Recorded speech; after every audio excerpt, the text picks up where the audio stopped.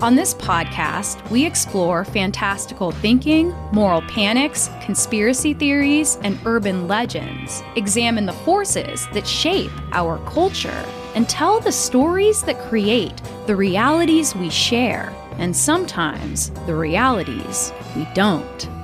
I'm your ghost, Chelsea Weber Smith, and this is American Hysteria.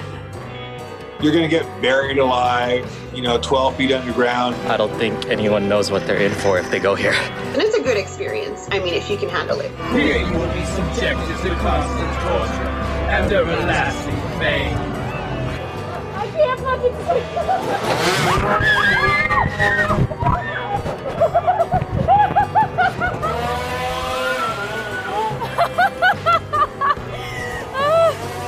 Oh, yeah!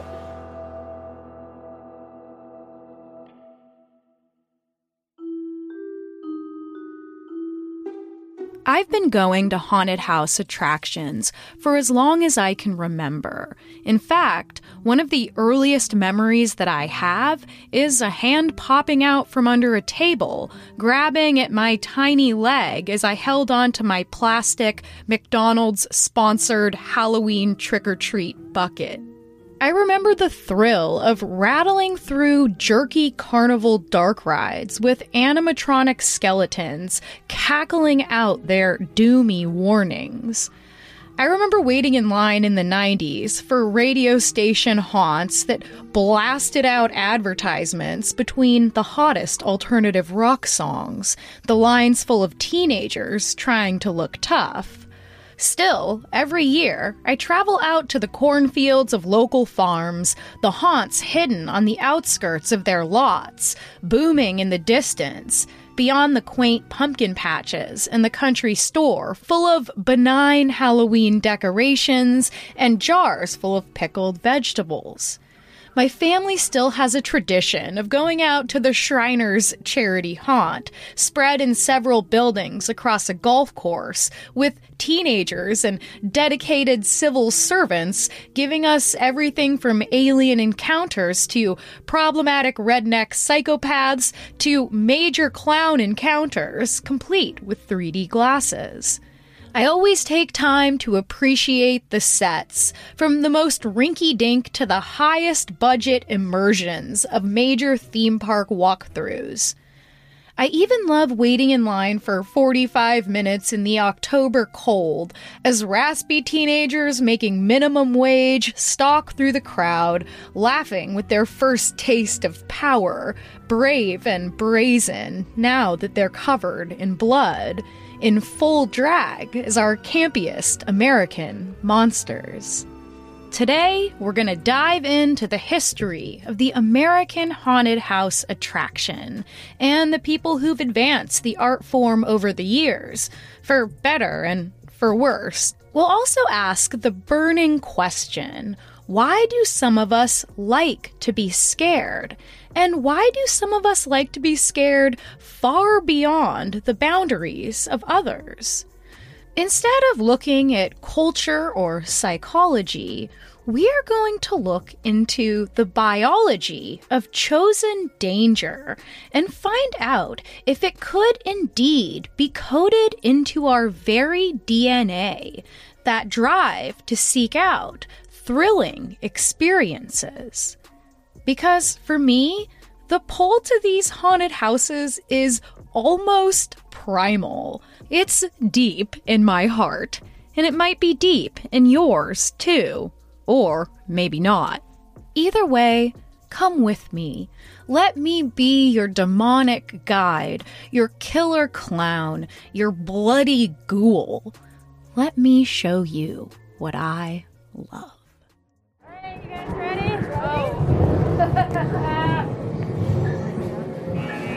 Oh.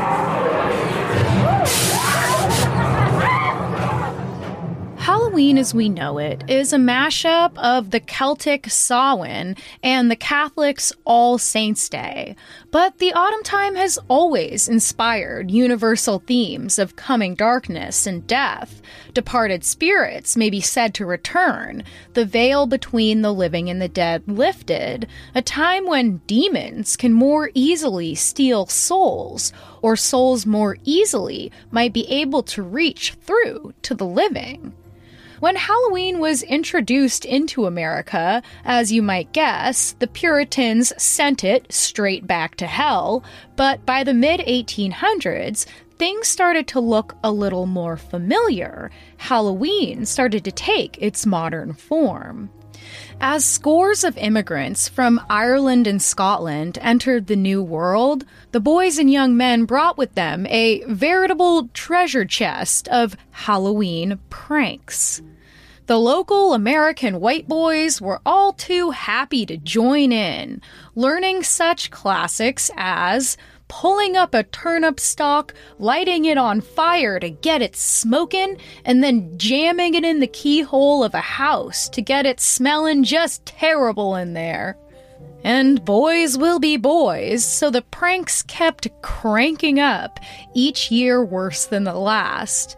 Roving packs of delinquents would string ropes across sidewalks to trip pedestrians, coat chapel seats with molasses, tie doorknobs of opposing houses together, knock over everything they could find, including occupied outhouses, lead livestock onto barn roofs and just tear up a bunch of crops, smear paint all over houses, explode pipe bombs, and in their most jackassian move, leave dummies on train tracks to scare conductors. By the early 1900s, these quaint rural pranks went into hyperdrive in crowded cities. Fire alarms were pulled, bricks were thrown through windows, curse words painted on houses, small fires were set that sometimes turned into big fires, and if you were dumb enough to be out on Halloween night, you could be jumped for treats. In Maryland in 1939, a little girl almost had to have her entire arm amputated because a boy hit her with a rock. In 1932, a man almost lost his eye when a teenager blasted him in the face with a rock. In 1929, an unhinged group of boys planted and then detonated dynamite on their high school campus. Several people were even killed by pranks that involved hiding dangerous objects on roadways. All of this malarkey was costing actual American lives and millions of American dollars in the middle of a Great Depression. Eventually, the adults had had enough, arming themselves with rifles, threatening death at the teenagers, and even firing shots at some of the rowdiest groups. From what it sounds like, it was basically the early 20th century version of The Purge, but real. And like The Purge, the mischief had been tolerated for that one night exclusively, with that boys will be boys attitude. Just let them get it out of their system. But by 1942, as America entered the Second World War, the adults of this uncertain nation just could not tolerate this shit anymore. A Rochester, New York superintendent put it this way in a letter to the editor. Letting the air out of tires isn't fun. It's sabotage. Soaping windows isn't fun this year. Your government needs soaps and greases for the war. Even ringing doorbells has lost its appeal because it may mean disturbing the sleep of a tired war worker who needs his rest. The adults didn't care that Halloween was about more than these dumbass pranks from a bunch of dumbass boys. But it didn't matter. The war on Halloween had begun. The Chicago City Council voted to ban the holiday outright and replace it with Conservation Day. But thankfully for the youth and for the generations to come, the mayor never followed through with the plan.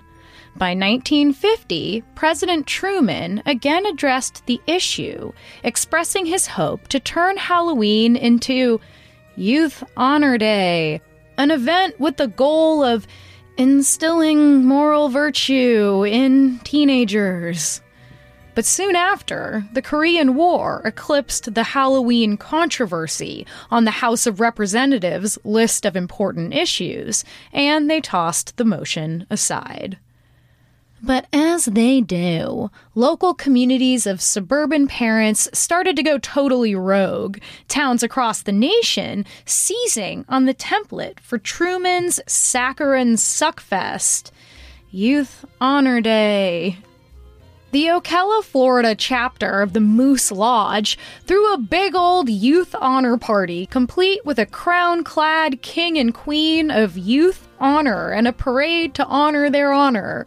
I'm sure some of the buttoned-up squares felt relief in the bland brown halls of the Elks Lodge, but many other teenagers were not about to trade their devilish night of freedom for this.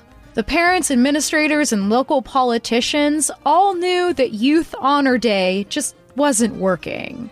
But they also felt like they were onto something here. Yes, a distraction. Yes, a way to convince the kids that they're doing something exciting, something, transgressive, while still keeping them off the streets. Because banning Halloween, that would just make it more attractive. No. Give them what they want without giving them what they want. And so, with that scheme in mind, neighborhoods began decorating their basements in different spooky themes, every house on the block, and so kids and teens could haunted house hop their way to a bag full of treats. No tricks necessary. An instructional party pamphlet taught adults how to create a frightening but cheap haunted living room. Hang old fur, strips of raw liver on walls, where one feels his way to dark steps. Weird moans and howls come from dark corners, and damp sponges and hairnets hung from the ceiling and touch his face. A guard dressed as a dog suddenly jumps out at him, barking and growling. Slowly, the popularity of pranks did begin to die out, replaced by a much tamer and far more parent-sanctioned evening with far less property damage. But Halloween cannot be contained by those unenchanted by its spirit, and so the haunted house attraction took on a life of its own. Welcome, foolish mortals, to the Haunted Mansion. In 1969, Walt Disney would open his famous, fantastic, and squeaky clean Haunted Mansion in Disneyland, modeled after the far more punk rock dark rides that had been a staple of carnivals since the 1800s. These type of amusements take place in indoor environments and use guided vehicles to move people through different scenes. Tens of thousands of people would pass through Disney's Haunted Mansion, which would inspire a massive DIY movement across the nation. Conventional houses, warehouses, basements, factories, schools, churches, new construction, virtually every kind of facility which might lend itself to the J.C. Haunted House project. The original royalty of the haunted house attraction scene was, perhaps surprisingly, the very exciting sounding group, the United States Junior Chamber, or the JCs, a nonprofit personal development business leadership club that also does community service and, side note, unexplainably boasts a roster of impressive and controversial former and present members. Bill Clinton, Elvis Presley, Richard Nixon, Ronald Reagan, Howard Hughes, Charles Lindbergh, Al Gore, Bill Gates, Larry Bird, oh, and also serial killers John Wayne Gacy and Edmund Kemper. Well, that's really weird, but I don't know what else to say about it, so let's move on. Throughout the 1960s and 70s, the JCs turned out to be pretty cool indeed, creating the original charity haunted houses that popped up all over the country, using whatever locations they could find, abandoned buildings and parks and fields, transforming them, creating original sets, and using their own special effects, with makeup and costuming to transform their volunteers into monsters and ghouls. Without the moving vehicles of the dark rides, patrons just walk themselves through these living, breathing horror dioramas. These haunts became so in demand that the president of the Bloomington chapter, named Tom Hilligoss, wrote a guidebook, a blueprint for other JC chapters to follow: how to recruit teenage actors, how to set and reset a scene, how to use darkness as a tool when you're on a tight budget. Across the country he went, as one Central Illinois newspaper put it, quote, "A Johnny Appleseed gone bad. Tom Hilligoss hopes to spread terror across the land." Truly, if JCs continue to become involved ever more professionally in this haunted house project, there will be a day very soon that JCs will own Halloween. More after this. You ever notice how finding time and energy to do the most basic human necessity, eat literal food, has become just another exhausting task jammed into our increasingly inhuman schedules? Well, your spring can be a little more stress-free with Factor.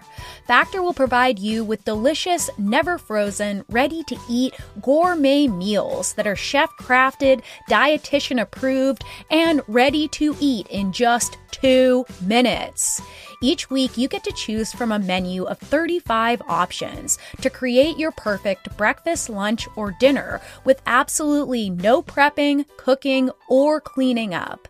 And Factor makes sure you get exactly what you want. You can tailor deliveries to your schedule and customize how many meals you want each and every week, and you can pause anytime. So just head to factormeals.com/AmericanHysteria50 and use code AmericanHysteria50 to get 50% off your first box plus 20% off your next box. That's code AmericanHysteria50 at factormeals.com/AmericanHysteria50 to get 50% off your first box plus 20% off your next box while your subscription is active. Check out Factor today. Hey, it's Kaylee Cuoco for Priceline. Ready to go to your happy place for a happy price? Well, why didn't you say so? Just download the Priceline app right now and save up to 60% on hotels. So whether it's Cousin Kevin's Kazoo Concert in Kansas City, go Kevin, or Becky's Bachelorette Bash in Bermuda, you never have to miss a trip ever again. So download the Priceline app today. Your savings are waiting. Go to your happy place for a happy price. Go to your happy price, Priceline.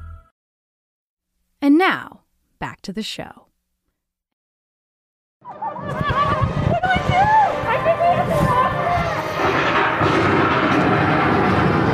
Oh my God! I so wish I could have gone to a place called Blood Manor.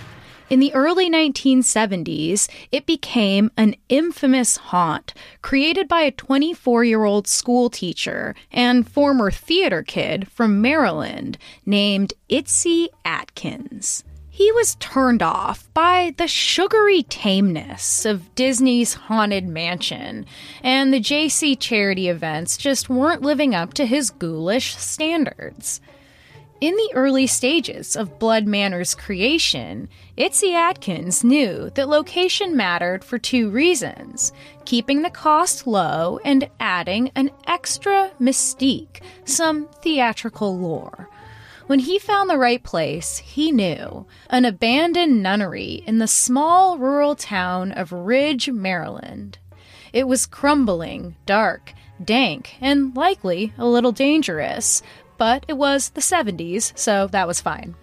He rented the Covenant from a local Catholic church and got right to work. Teaming up with another creative named Skip Smith, who had just created a haunted house in the local college basement, the two men set out to make Halloween history. And they got their funding after striking an agreement with the county. They would sponsor Blood Manor in return for the proceeds going to the Parks Department. Great. But something was going to be different about Blood Manor. Instead of participants moving through scenes, Itzy Atkins wanted to make the experience more interactive, to make the guests a part of the show. At Blood Manor, you could be chased and you could be touched. It was an immediate success. Thousands flooded to test their courage in the face of unprecedented theatrical gore, with scenes that included an operating room where blood-covered surgeons were amputating a man's legs. A British tabloid would dub the haunt the sickest show in America. I mean, the sickest show in America. And guess what?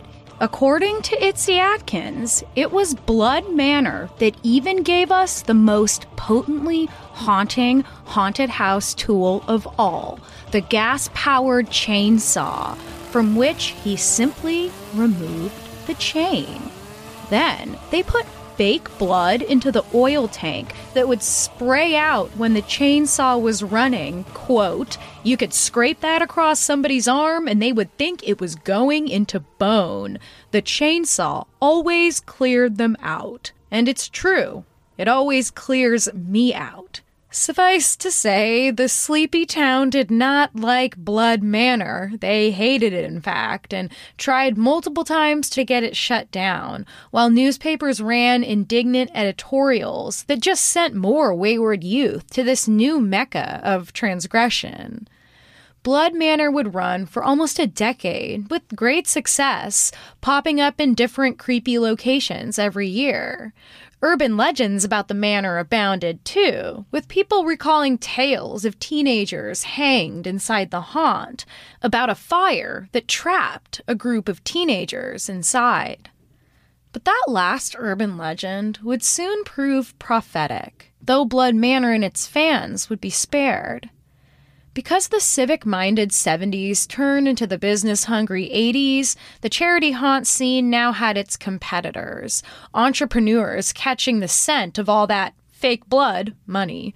Following in the footsteps of Disney and the ante-up by Blood Manor, other theme parks like Knott's Berry Farm, or Knott's Scary Farm, and Six Flags began installing their own haunted houses with those major studio budgets, which meant they could hire professional actors and build elaborate sets with electronic effects and Hollywood-style makeup and costuming.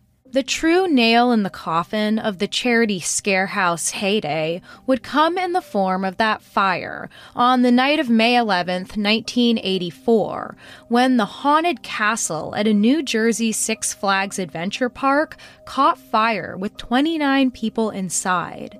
To this day, it's unclear what started the fire, with Six Flags avoiding culpability by claiming in court that it was arson, the victims arguing that the park had not followed legal safety protocol. Citizens across the state and nation were outraged, horrified, with everyone agreeing that something had to be done. Won't somebody think of the teenagers? Lawmakers acted fast, enacting far stricter safety laws and building codes for commercial and charity haunts alike, which meant more expensive materials and location rentals. By and large, the nonprofit world just couldn't hack all the new regulations and potential fines and increased insurance. They were drowning in a sea of bureaucracy, and across the country, charity haunts began closing in huge numbers. But there was one charity, or at least a tax-exempt group, that, like the parents of the first half of the century, thought they could kind of swoop in and use the template of the haunted houses to quell the rebellion of the wayward youth. If the devil thinks of Halloween as his special holiday, then we as Christians certainly don't want to give Satan any shelter, do we? And that's exactly what we're talking about. The important thing to remember here is that it's not what we think Halloween is, it's what the devil thinks of it. As we might assume, Halloween, a now pretty benign bacchanal of kids being kids, has always received the ire of the right-wing Christians of America.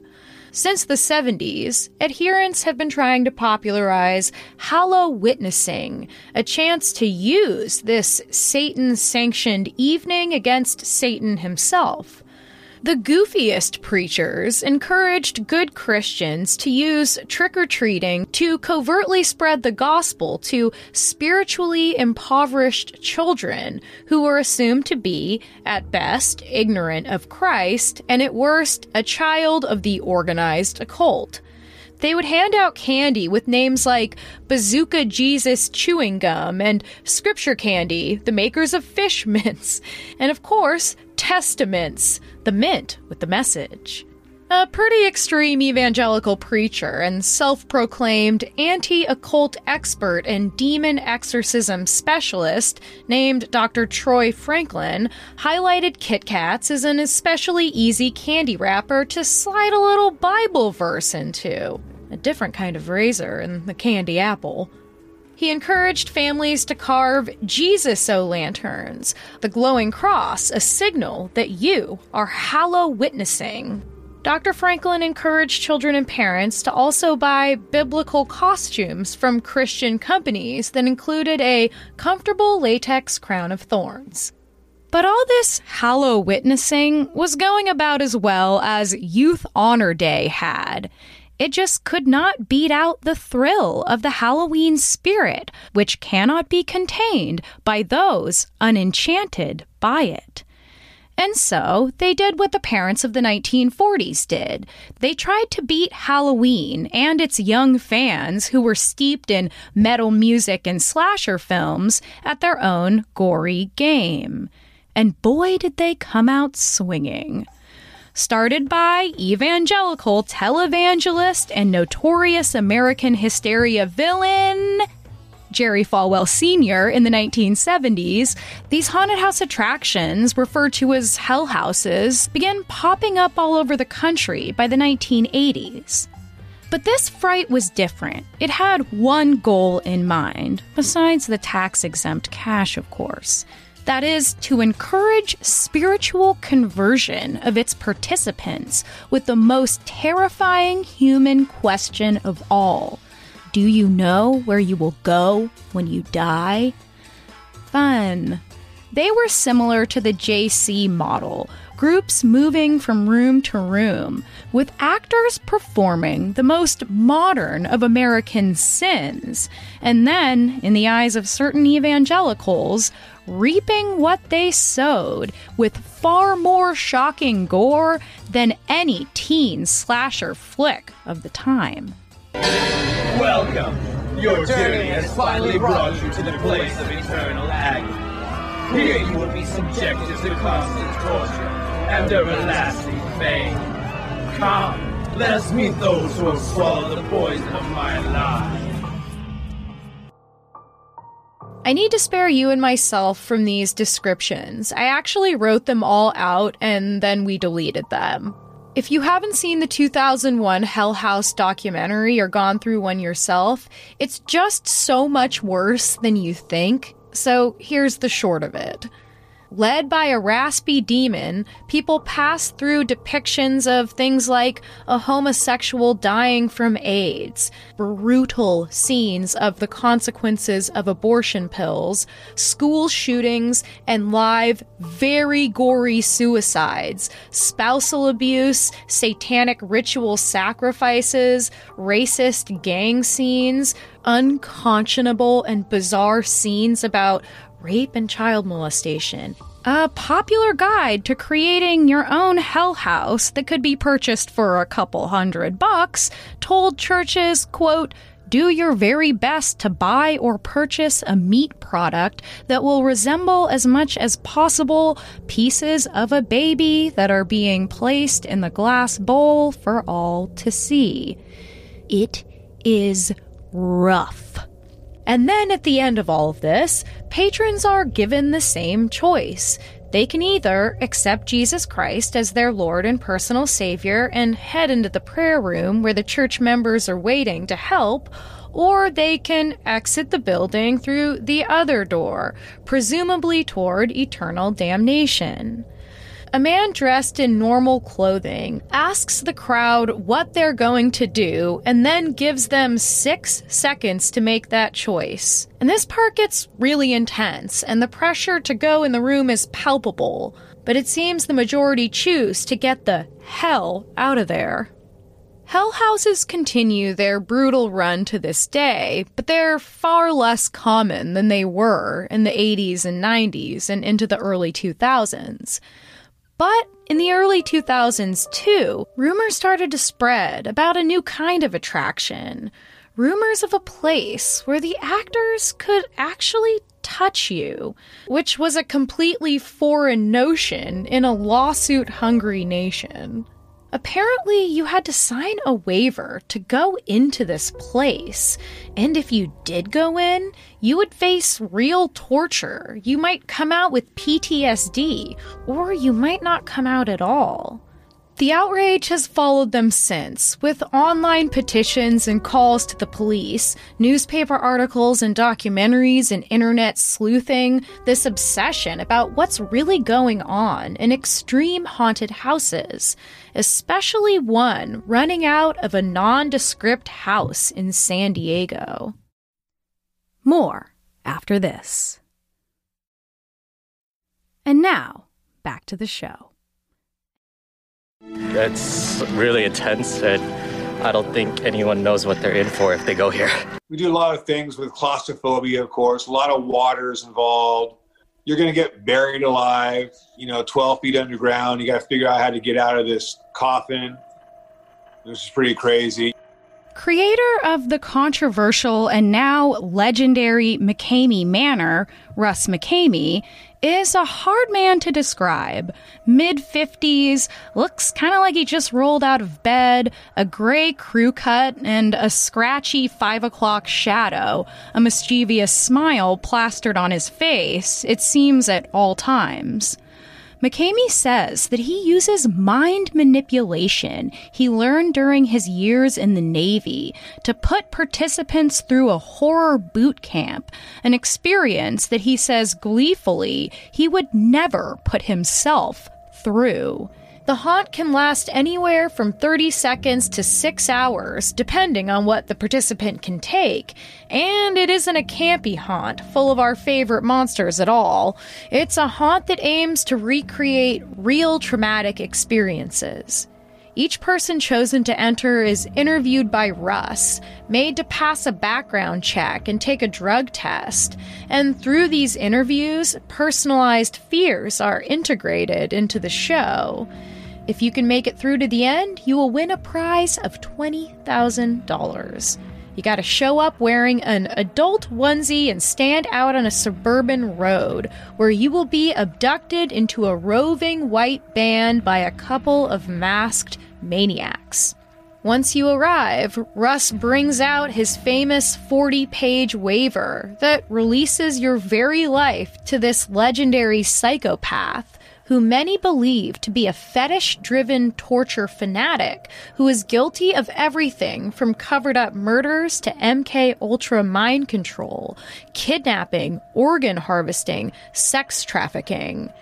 After reading through the waiver, which takes several hours and details all the terrifying and nauseating possibilities of McKamey Manor, you're finally pulled into McKamey's nightmare, thrown around and screamed at and even slapped by masked men, where you may be tied to chairs or tables, where you can be stuck with a needle full of sedatives or made to take unidentified pills, fed rotten meat covered in snakes and spiders and cockroaches, your teeth pulled out with pliers, almost drowned to death, with your hair and eyebrows buzzed off completely.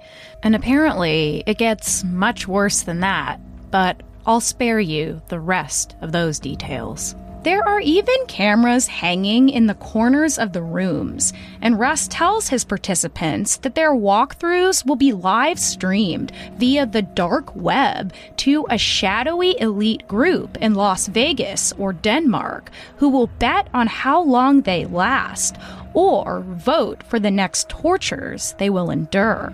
For a long time, the haunt was famous for having no safe word at all. Once you go in, only Russ decides when you come out. Also, the haunt is essentially free. It's a non-profit requiring only the donation of dog food to a greyhound rescue. A big 50-pound bag of dog food will get you into the McKamey Manor show. This is part of what freaks people out, right? He must really, really want to do this to people. He also boasts of the ex-cons he hires as haunters, all of them also volunteers. Despite all of this, the waiting list to get in is 17,000 people. A petition to shut the manor down has received 175,000 signatures, with Reddit and YouTube channels fervently dedicated to stopping Russ McKamey, all trying to reveal the darkest truths of the manor. But how much of this mythos is actually true? I spent way too much of my precious time on this earth trying to figure out that answer. The slick videos put out by Russ McKamey, who claims to be a filmmaker first and a haunter second, do show fast mashups of the worst. And yes, it gets bad, gross, and seemingly dangerous. But McKamey, in almost every interview, says it's all smoke and mirrors, which most online take as a villainous lie to cover up his crimes. I've watched several entire walkthroughs of this haunt on YouTube, and I've been able to ascertain some other things from my research, but other things remain extremely murky, especially the character of Russ McKamey. Okay, so there's no 17,000 person waiting list. There's no $20,000 prize. Russ stops it when he wants to, even if the participant is begging to continue. These stories are still reported as fact in the media. Everyone just seems to take Russ McKamey at his word. There is no shadowy group in Vegas or Denmark. The cameras are not hooked up to anything. The only live streams are done by someone following the participant around beside McKamey, who's leading them through with a well-lit camera in their face. There are no teeth pulled out, no drugs injected, no bones broken. There are needles, but they're retractable. There are pills, but they're candy. There are pliers pushed into mouths, but they're plastic. But it is true, people leave with bruises. They're pushed underwater, sprayed until they're shivering cold. They do have their heads shaved, a kind of badge of honor in the cult-like fandom of McKamey Manor. But from what I've watched, the exit interviews, no matter how bad the people look, seem to, by and large, show fake blood-covered but happy customers, not customers traumatized for life. Do you have any parting words that you want to say to folks? I just would like everyone to know that none of this is forced. Everyone is warned. You are warned several times. It's all voluntary. And you're not really, it's very much mental. You're not really in danger per se. It's all mental, it's staged, and it's a good experience. If you can handle it. Mm-hmm. But there are those who've claimed abusive treatment, claim that Russ really does have a more sadistic agenda than he will admit to. But there are others who claim that he's nothing but a showman. It's such a wild rabbit hole. We'll be covering the whole controversy in our first episode soon on Hysteria Home Companion, our new talk show on Patreon. At the end of this grand obsession of my own, all I know for certain is I'm not going to McKamey Manor. You probably don't want to go either. Or maybe you do. But why would anyone want to do something like that? Oh, look at that. I like the bodies. Oh, yes. All right, let's start with the segment Chelsea tries to talk about brain science. Here goes one theory on chosen fear that I found especially cool, though as always with these things, there are many others worth exploring too. David Zald is Vanderbilt's director of the Affective Neuroscience Laboratory and professor of psychology, and also a neighborhood haunter himself, setting up creepy scenes for kids to pass through to get their candy reward. Dr. Zald had a question he wanted answered. Quote, "Humans have a unique situation where we seek out things that scare us. We've got to ask, what could make this exposure rewarding?" So he and his team conducted a set of experiments, hoping to understand why some people are drawn to more extreme experiences and scenarios involving risk, under the hypothesis that the way we react depends on how our individual brains are wired.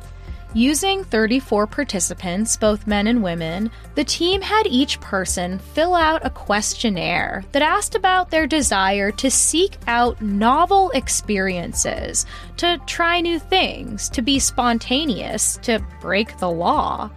Next, they took a look at the brain scans for these individuals. For all humans, fear releases several hormones, including adrenaline and dopamine. As we know, dopamine is essentially a pleasure hormone that acts as a reward, creating a pleasurable sensation and mood. But it can also enhance our attention and coordination. For some people, however, we get a little too much dopamine when we're scared. Or rather, we have less of what are called autoreceptors. Stay with me. Essentially, structures that act as brakes, slowing the flood of dopamine as it heads to its receptors. In Dr. Zald's studies, those who liked to take risks received more dopamine than those who played it safe. Thus, those of us really into haunted houses may very well be biologically inclined toward them. Maybe those daring participants in McCamey Manor are not as psychologically twisted as everyone in the YouTube comments seems to think. Maybe the brakes are just out on their dopamine train. Dr. Zald also points out that these thrill-seeking genes were likely passed on through millions of years because those who sought out new experiences were often rewarded. Those who fought, overcame predators, and found new resources, better land, more mates. Those who hunkered down to protect their family and community, taking deadly serious every possible threat, well, they did pretty good too. And there's evidence out of the University of Bonn in Germany of another gene variant that causes excess anxiety when scary content is viewed. Margie Kerr is a doctor of sociology and a haunted house engineer at Pittsburgh's Scare House, an experience that lies somewhere between traditional and extreme. Dr. Kerr believes that haunted houses, in addition to scaring you, need another important element to make them actually enjoyable. You have to know in your conscious mind that you're truly safe, even when your primal self is screaming.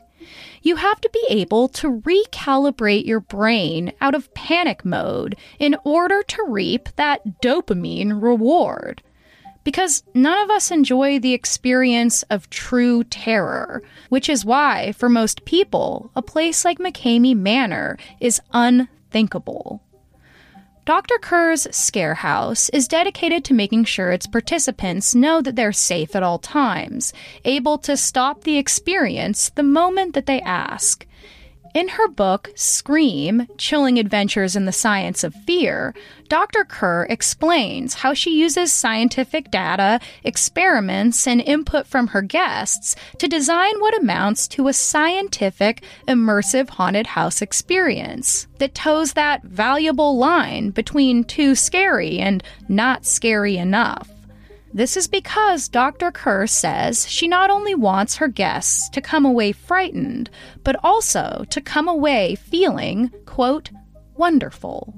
there's much argument, much controversy from both the haunt community and the public at large about which haunts of the haunts that we've covered today go too far, which have honorable intentions and which have hidden agendas, which are safe and which are not. I suppose, dear listener, that you will have to make that judgment for yourselves. The answer to why some of us like to be scared and the degree of fear that we can handle is uniquely tailored to each individual, and we won't discover all the nuances of our darkest hearts today. But this may be another piece to the puzzle as to why there are those of us that enjoy being chased through a hall of mirrors by a clown wielding a chainsaw, which you can hear me screaming and laughing about in the opening audio. Dr. Kerr also points out that when we do feel a background of safety, we can jump from heightened states, screaming and then venting our relief with unrestrained laughter. These heightened states also cause us to naturally bond to our group, whether we know them or not. A community suddenly thrown together in war, everyone, for once, willing to grab onto the arm of a stranger who in return might welcome the comfort. So this Halloween, or if you'd prefer, this Youth Honor Day, let's honor the honor of the spirit of the haunted house attraction in all its gory glory. A rare institution in America that tells you straight out and straight up, we are here to make you afraid, but only if you want us to. This was American Hysteria. Next time on the show, we'll be talking to a celebrity of the haunter community, someone who's been scaring for 45 years, someone who's going to tell us what it's like to be on the other side. We also have a new show coming to Patreon called Hysteria Home Companion, with me and producer Miranda Zickler diving deep into things that weren't covered on the episode. This time, it will be a lot about that McKamey Manor drama, and boy, does it get weird. So head to patreon.com/American Hysteria or click the link in our show notes. We'll put out a reminder on our feed when it comes out. Come and follow us on social media at American Hysteria Podcast on Instagram and at Amer Hysteria on Twitter. And if you like our new logo, we have merch available on AmericanHysteria.com.